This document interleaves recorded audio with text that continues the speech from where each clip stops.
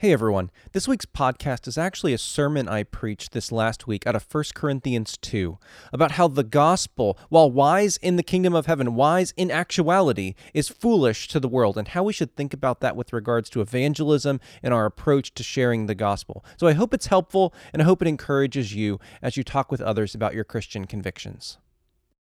It's great to be with you today on the east side of town, to see many familiar faces, and more importantly, to be gathered as a single church family here in Tallahassee.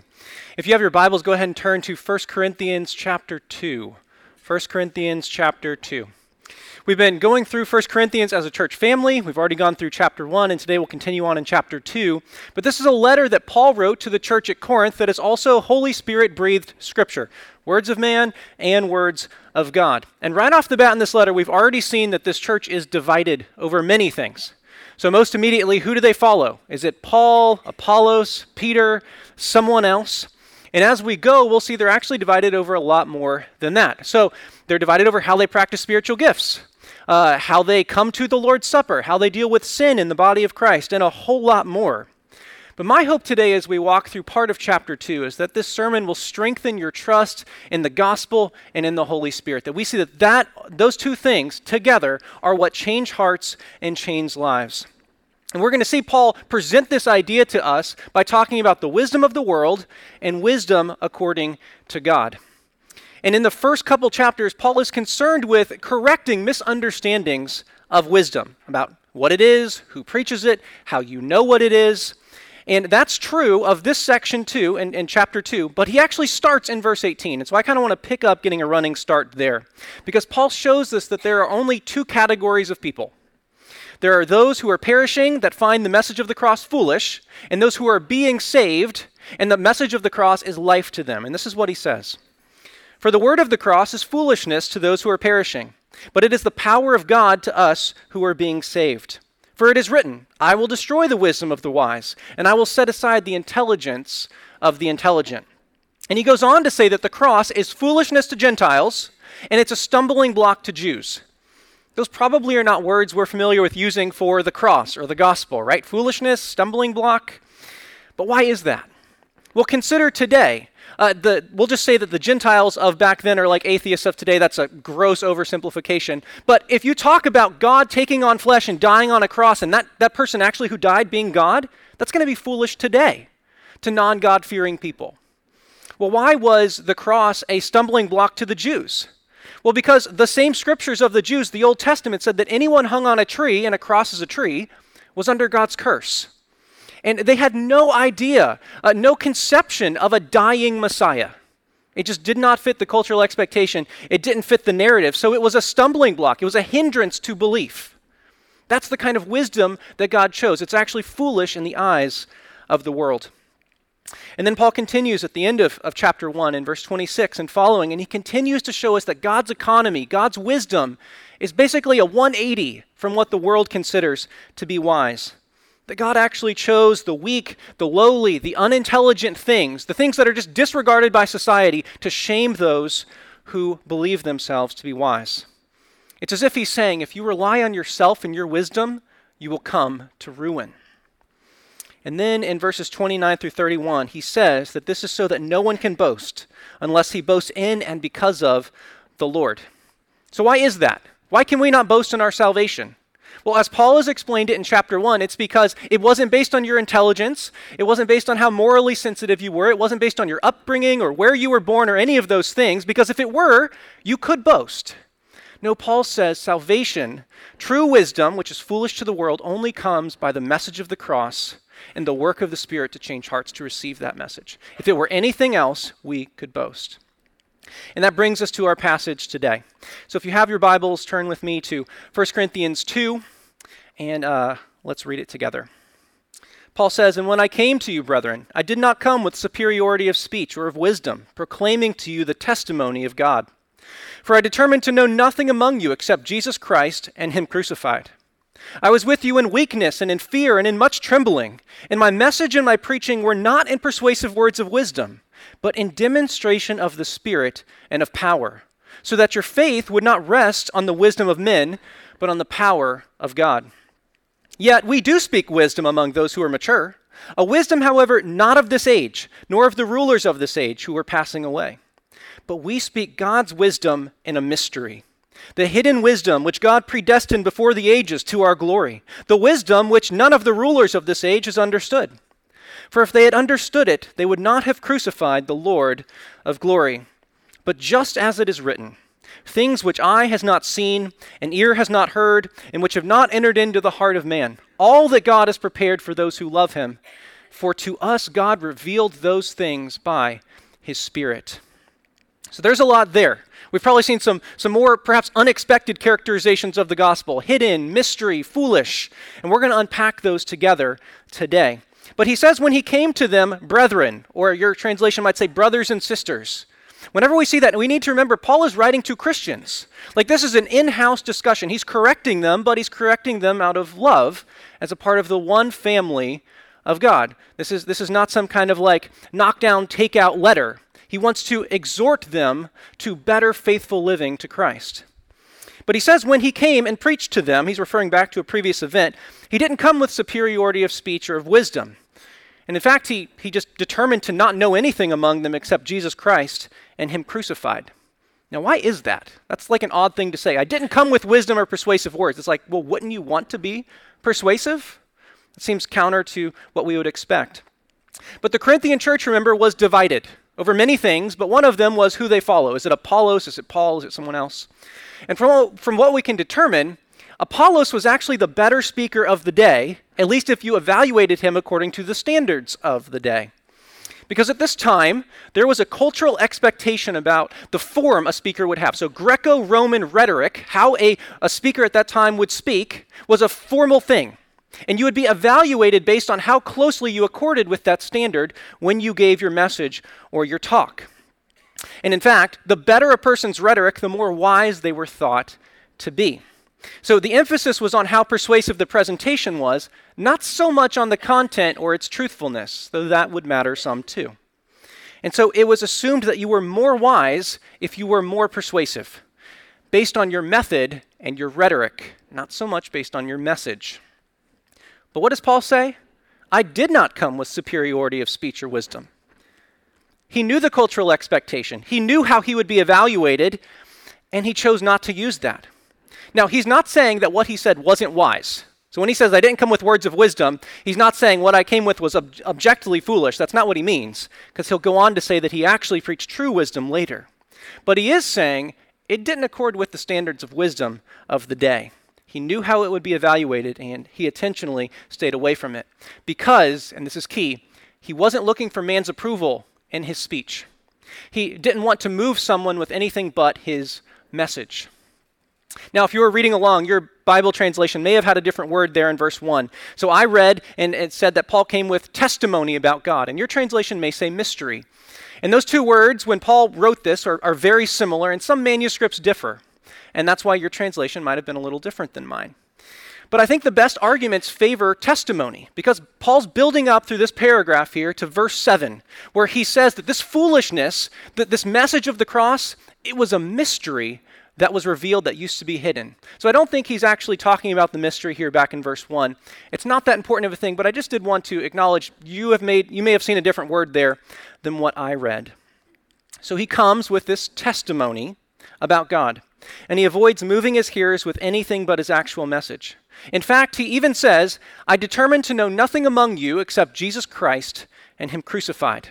Does that mean Paul just walked around saying, Jesus Christ was crucified, Jesus Christ was crucified, Jesus Christ was crucified? No, he probably said a little more than that. This is a shorthand for his gospel proclamation. He uses these shorthands all over the place, like little summaries. This is the same kind of thing he did in verse 18 in chapter 1, where he calls it the message of the cross. So the message of the cross, Christ and him crucified. These are shorthands for the gospel. This message of who God is, sovereign creator of the universe, who is holy and perfectly good, who created us to live according to his standards in his image and glorify him. And we did not do that. All of us have turned and gone on our own way, and we have sinned. We've rejected God and rebelled against him. And this creates a problem for us. So God took on flesh in the incarnation, that's what we celebrate at Christmas, and came to earth, truly God, truly man, and lived under God's moral standards. and he was crucified on a cross. That's what we're talking about here. And everyone who places their trust for salvation in him will not face the penalty for their sin, but will find him to be a perfect Savior. And even that 45-second version is a summary of the gospel. You can zoom out on the gospel, you can zoom in on the gospel, but all of us should be able to explain that message of the cross. But it's that message that Paul is saying is central. That's the message that this divided church should be unified around. And if they can agree on that, then they should be able to work out all of these other squabbles and internal conflicts. But they're divided over who is more rhetorically persuasive and how they speak. They're a long way from being unified around the gospel. Now, some people will use this passage to support the idea that we should never disagree or divide over anything if we can agree with someone that Jesus Christ is God and that he was crucified. Is that a good idea? Is that a good point? In fact, some people will say, why are you making an issue out of gender or marriage or sexuality or how we live? Paul said he only preached Christ and him crucified. Well, if we only had this verse in our Bible, perhaps you could make that argument. But we have to read our Bible in context. I have a friend who said this last week, that a verse a day keeps the context away. And boy, isn't that true. If we only read individual verses, we'll get into trouble. But we need to read verses in paragraphs and paragraphs in chapters and chapters in books and the whole overarching plan of what God is doing in history. And that's why I love this Equip series we're doing on Sunday nights that Matt just talked about a minute ago. You're getting to see the big meta-narrative, the big story of what God did in Scripture. You're getting to see the forest, and we often miss that for the trees. So we need to understand things in their context. Because even if we read just a little more in 1 Corinthians, we'll find that Paul has pretty strong opinions on things like gender and marriage and divorce and the proper use of spiritual gifts and a whole lot of things. So what we can't do is say the only thing that's important is Christ and him crucified. More things are important. That is the thing that is of prime importance, but just because something is first doesn't mean there isn't other things under that. Other things are important too. There are things that support, there are ideas and doctrines that support the truths of the gospel, and there are truths and things about how we live that flow from the gospel, even if those things are not themselves the gospel. So we can't use this passage to say that nothing else is important. Now, Paul continues on telling them how he actually proclaimed the message to them. And he says, I was with you in weakness and in fear and in much trembling. And my message and my preaching were not in persuasive words of wisdom, but in demonstration of the Spirit and of power, so that your faith would not rest on the wisdom of men, but on the power of God. So he's preaching in fear and trembling. Well, one thing he's not is afraid of them. That's not what he means here. He's not saying, I'm just so worried about how you're going to judge me according to these rhetorical standards of the day. That's not true at all. That wouldn't make sense because he's intentionally not using those standards. What's much more likely is Paul is aware of who he is preaching before. He is preaching before his God, his creator. He has been given a message of reconciliation as an ambassador, and he understands the weightiness of this calling, and he wants to be faithful. He doesn't want to move them with his method. He wants to make sure that it's the message and the Spirit that transform lives. But this is a weighty responsibility all of us should realize, that we are called to be faithful in our announcing, our proclaiming of the gospel. That's what Paul's talking about here when he says preaching. He's not referring to like standing up at a pulpit necessarily. He's referring to announcing this news of the kingdom of God and that gospel summary we looked at a minute ago. But we also see that Paul probably was not that commanding of a speaker. From what we can determine, he didn't have the best health, and we've already seen that Apollos was probably the better speaker. But he's not even using the tools available to catch up to that gap, right? He's not using persuasive words of wisdom. He wants their faith to rest on the message of the gospel and the Spirit and not on anything he did or how he said it. Now you might wonder, can someone actually become a Christian through persuasive speech? Like, let's say someone shares the gospel and does prop it up and does feel the need for some reason to, augment it. Can faith still come? Well, there are, I think, two ways to answer this. The first is to affirm that God can draw a straight line with a crooked stick. Okay, if God could not work through broken, sinful people, he would not work through any of us.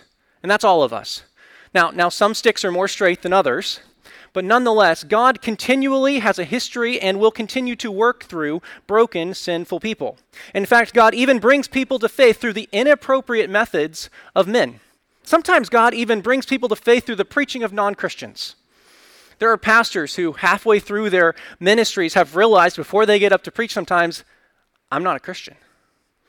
And yet, God still led people to faith through their gospel proclamation because it's not about the speaker. It's about the message and the Spirit. So that's the first partial answer. Yes, people can come to faith even when preachers prop up the gospel with manipulative or persuasive tactics. The second answer, though, is I think often not. Often people do not come to faith through overly persuasive methods. Now, if you've been in church for any length of time, you've probably seen a preacher who is overtly trying to manipulate people into making a decision. I think of youth camps and events I went to as a kid where the youth speaker would stand up there and try to find the most horrible emotional story he'd ever heard of. And if he didn't have one, he'd take one from like his second cousin and talk about how there was a group of children on their way home from an event and a bus hit them and they all died. And the leader of that group was not a Christian. And so he went to face God's judgment. And then he would say, and you're not guaranteed tomorrow. You could get hit by a bus on your way home tonight. Do you want to stand before God today?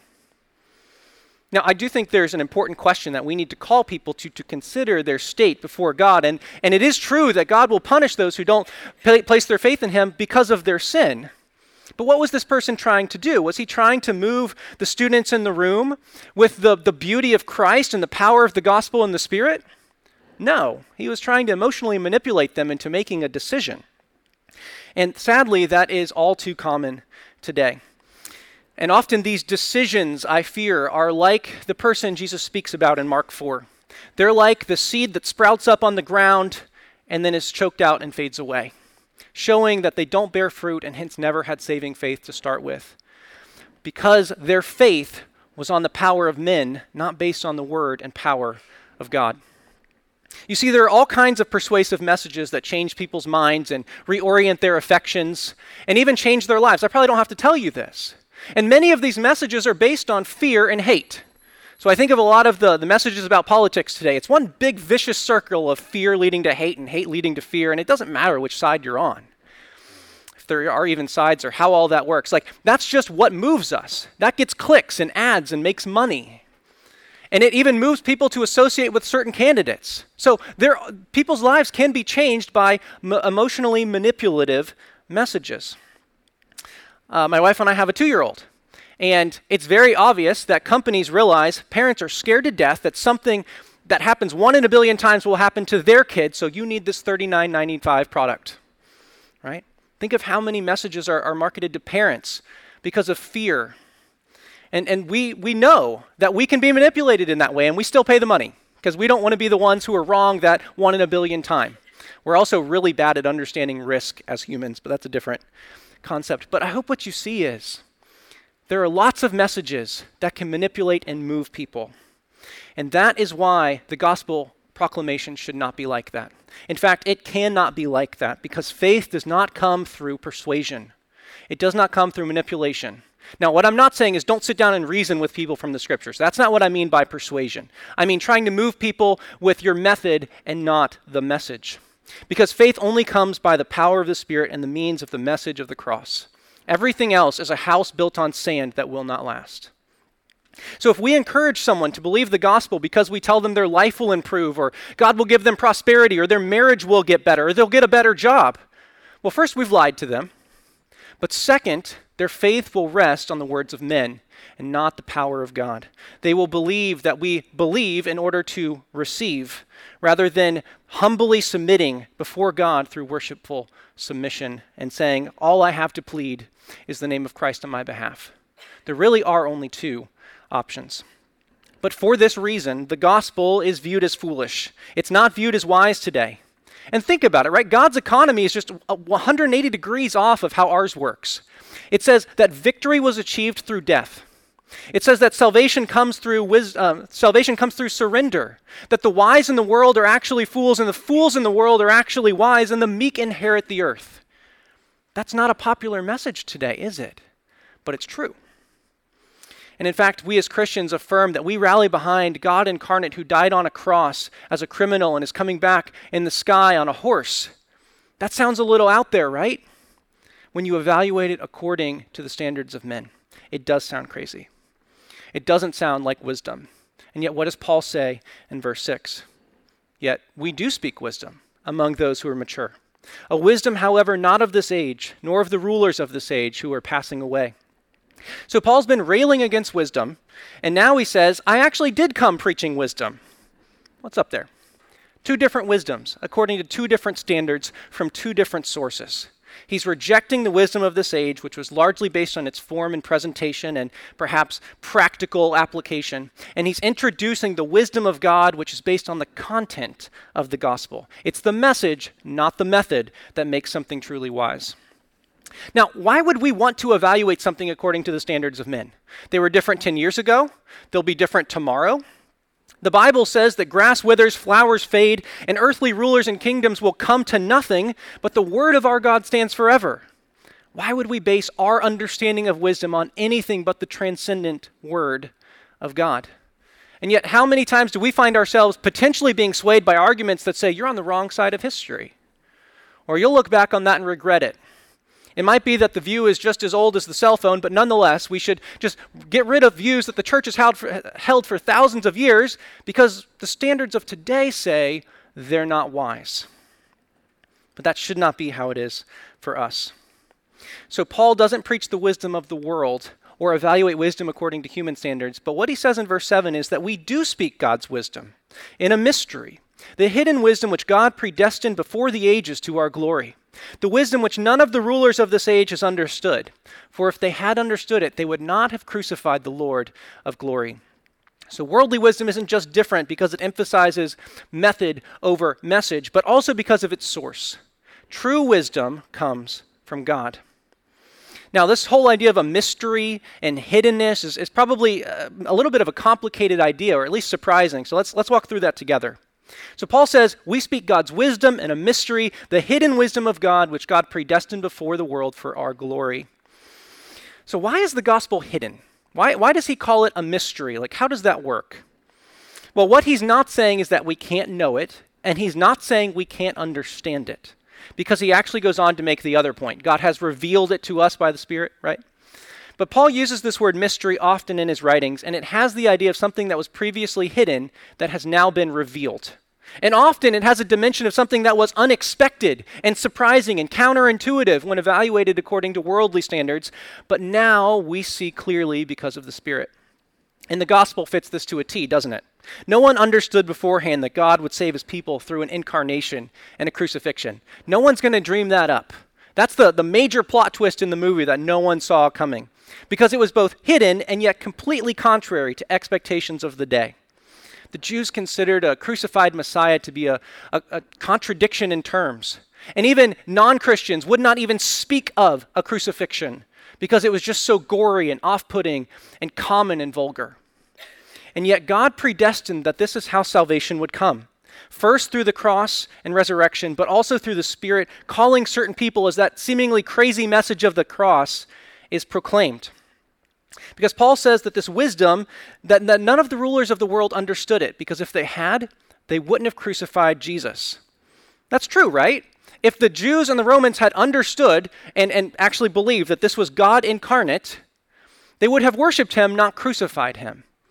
But the reason God hid that message from them is because the cross was the predetermined plan of God from before the foundation of the world to save God's people and glorify God. And if Christ had not been crucified, we would not be saved. And so the message of the cross, the gospel, was hidden for a time. But yet it has now been revealed. And as Paul goes on to say, things which eye has not seen and ear has not heard, and which have not entered into the heart of man, all that God has prepared for those who love him. For to us God revealed them by the Spirit. Now, Paul does something maybe a little confusing here. He can combine several Old Testament quotations and kind of paraphrases them to make a point. And he says, no one imagined the gospel. It's too wise in God's eyes and too foolish in the world's eyes for anyone to have come up with it. It's that glorious. But God has revealed it to us. It's not hidden to us. It's not a mystery to us, brothers and sisters, right? Writing to the church. The gospel doesn't come by persuasion. It doesn't come by rhetoric or education or intelligence or someone having a softer heart than someone else. It's not through innate natural capacities. No, Paul says it's revealed by the Spirit. That's how the gospel is revealed, and that's how faith comes. Now you may ask, well, why does it come that way? Why does the hiddenness of the gospel only get revealed by the Spirit? That's a good question. And there are 4 verses in this passage, I think, this and the previous chapter where Paul answers that question. He says that God does it this way so that the cross of Christ would not be made void, would not be emptied of its power. Because if we could be saved and understand the gospel apart from the cross and the work of the Spirit, we would have something to boast in, and the cross would be unnecessary. But that's not how it is. In chapter 1, verse 27, he says that God did it this way to shame the wise and glorify those who are humbled before God. That's another reason. A third reason is in chapter 1, verse 29, where Paul says, God's economy works this way so that no one can boast before God, because it doesn't rely on human wisdom, but on the revelation and work of God. And in chapter 2, verse 5, he says that God does it this way so that your faith would not rest on the wisdom of men, but on the power of God. So here's how all of this fits together. We, as Christians, are called to share the gospel, to proclaim the good news of who Jesus is and what he did, that message of the cross, Christ crucified. But when we do that, we have to remember that spiritually speaking, we are speaking to spiritual dead people. As Romans 8 says, people aren't able to respond and submit to the law of God. They actually don't want to. It's not that some people are more sensitive to the things of the Spirit than someone else, or they're more intelligent and just get it. No, to quote Paul in chapter 1:18, he says, to everyone who is perishing, the message of the cross is foolish. There's no category of person who's perishing that thinks, yeah, that message, that's pretty cool. Like, maybe not for me. No, it's either foolish because you're perishing, or it is already the power of God for you because you are being saved. There's not a middle category. And God has ordained the foolishness of preaching the gospel to be the means he works through to reveal the hiddenness of the gospel to his people. And we can't make that gospel message more persuasive. And actually, to try to do so is to discredit the Spirit's power. Think about it. If we think we have to make the gospel more persuasive than it is so people will believe, we're saying the Spirit isn't powerful enough to overcome a person's disbelief. And that is simply not true. So we share the gospel, and he saves. We have different roles, and both roles are necessary. We share, God saves. I think where we get discouraged and feel a heavy burden is when we start to think we take on part of his role. Yeah, I share, but I need to move them. I need to get their heart to accept it. And when we step over that, we're encroaching on the Holy Spirit's territory, and hence we will feel a burden we were never meant to feel. Both roles are necessary, but we need to know what our role is. So how should this passage affect us today? Like, if we're going to leave in light of the first 10 verses of 1 Corinthians 2, what should we be thinking? Well, first, if you rely on Greek rhetorical style in your presentation of the gospel, you should probably stop that. I'm kidding. That's probably not us today. But I think this passage does tell us how to evaluate preaching. It tells us that there are many people today, in my opinion, who try to prop up the gospel with persuasive words to get people to believe it. And in a room like this, many of you probably listen to sermons during the week. I think that can be helpful. But a question to ask when you hear any preaching, is the preacher trying to move me with the power of the Spirit and the gospel, or with persuasive or manipulative words? Is there a gospel substance to what is being said? Or as one of my friends from Texas says, is the message all hat and no cattle? Right? Is it just all show and method and no substance? It's a question we need to ask when we hear preaching. Secondly, this passage should give us confidence to share the gospel. Now, I could see some of you may be saying, okay, but you've made it seem even more complicated. Like, there's this ditch. I don't want to be too persuasive. Like, how does that work? I'm not saying don't communicate the gospel clearly. What I am saying is it doesn't depend on you. You're just called to be faithful and scatter the seed. That's a much lower bar than I think many of us implicitly believe. We just share the seed. We're faithful in that way. We're speakers. We're conduits. We don't even have to come up with the message. We're handed the seed. It's just our job to share it. And the work of that comes by the message of the cross and the Holy Spirit. God has given us the message of reconciliation, and we're to be his ambassadors. We're conduits and speakers, but we are not responsible for changing hearts and minds. And everyone can share the gospel. Now, I think many of us aren't actually sure what to say if someone says, what is the gospel? Okay, so you're a Christian, you believe all this stuff, you go to church, like, what's it about? That's your chance. What are you going to say? Some of us aren't sure. And if that's you, there's a great short book. It's like 60 or 70 pages that you should read. It's called What is the Gospel by Greg Gilbert. Very accessible, very helpful. I personally have found it to be a big help in my life. So if you're not sure what to say when someone says, "What is the gospel?" perhaps get that book. Now, it's been said that some people might be able to share the gospel better than others, but no one shares a better gospel. And that is why the ground is level here, and we should be encouraged as a church family, because we realize we all are sharing that same message. The message of the cross, the message of reconciliation. We don't change hearts, we don't change minds. As Peter said when Jesus asked him a question, "Lord, you have the words of eternal life. To whom else would we go?" There are no other words, so let's use the words of the cross. Third, I think this passage should lead us to have patience with unbelievers. Because if we internalize what this passage is saying, that to everyone who doesn't have the Spirit, the message of the cross is foolishness, that means we're going to have some patience. You don't tell someone something they think is foolish and they're like, "Oh yeah, sure, that makes sense," unless something changes deep within them.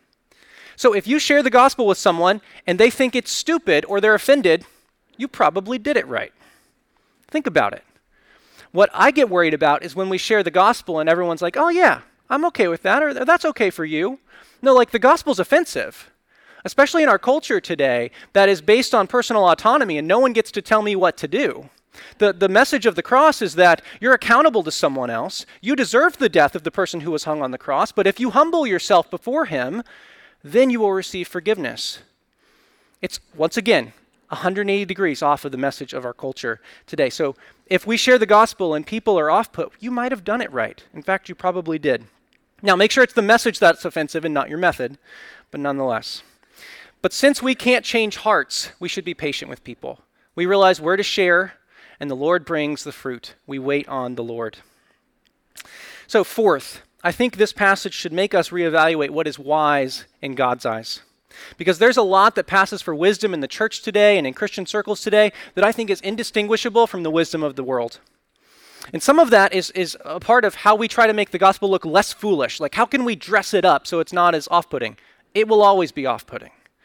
Okay? But also, I think, as we saw in our study through Ecclesiastes this summer, there are things that the world just considers to be wise even apart from the gospel that we agree with, and yet they're foolish in God's eyes. Because consider how many Christians and their families, when you compare them to unbelievers, there's no difference in how their household is structured, how their finances look, what they spend their time on, how they approach education, how they prioritize or don't prioritize career or family or success or money. And if two things look the same, they probably are the same. And that should concern us. I fear that too many of us are wise according to the standards of this age and the powerful and popular people of this age, and we're fools in the kingdom of God. Now, I can't say what this looks like for you specifically, but here's a helpful diagnostic question. How much does my life, my time, my family, my finances, the things I think are wise, how much do those look like the same things in a non-Christian's life? And if they're the same, maybe there's an issue. It should make us ask the question and evaluate our hearts and our lives. Fifth and finally, though, this passage should lead us to worship. Like when we realize we were the rebels, we were fools who thought ourselves to be wise, so prideful fools, thought we were doing great on our own. When we realized we were that person and God revealed the hiddenness of his grace and gospel to us as an act of mercy and love, what else could we do but worship and love him? Like, what else is the proper response? Because Paul says we should boast in the Lord because of this. I think many of us, myself included at times, don't want to be thought foolish for the gospel. And yet Christ was executed as a blasphemous fool in his culture. And yet I'm shy about sharing that message, but I shouldn't be. But how could that reality not break me? And how could I not exhibit praise for the grace that he so lavishly poured out on me? That's what this text should lead us to do, to realize, as the text says, that the one who glories, which should be us as Christians, should glory in the things and grace of God. Because God didn't just reveal wisdom as an idea to us. It's not a principle. It's not just words on a page. The wisdom of God is Jesus Christ. And he has revealed him. And as this text has also said, he is our justification, our holiness, and our redemption. And when we realize that, our hearts should be led to worship him. Would you pray with me?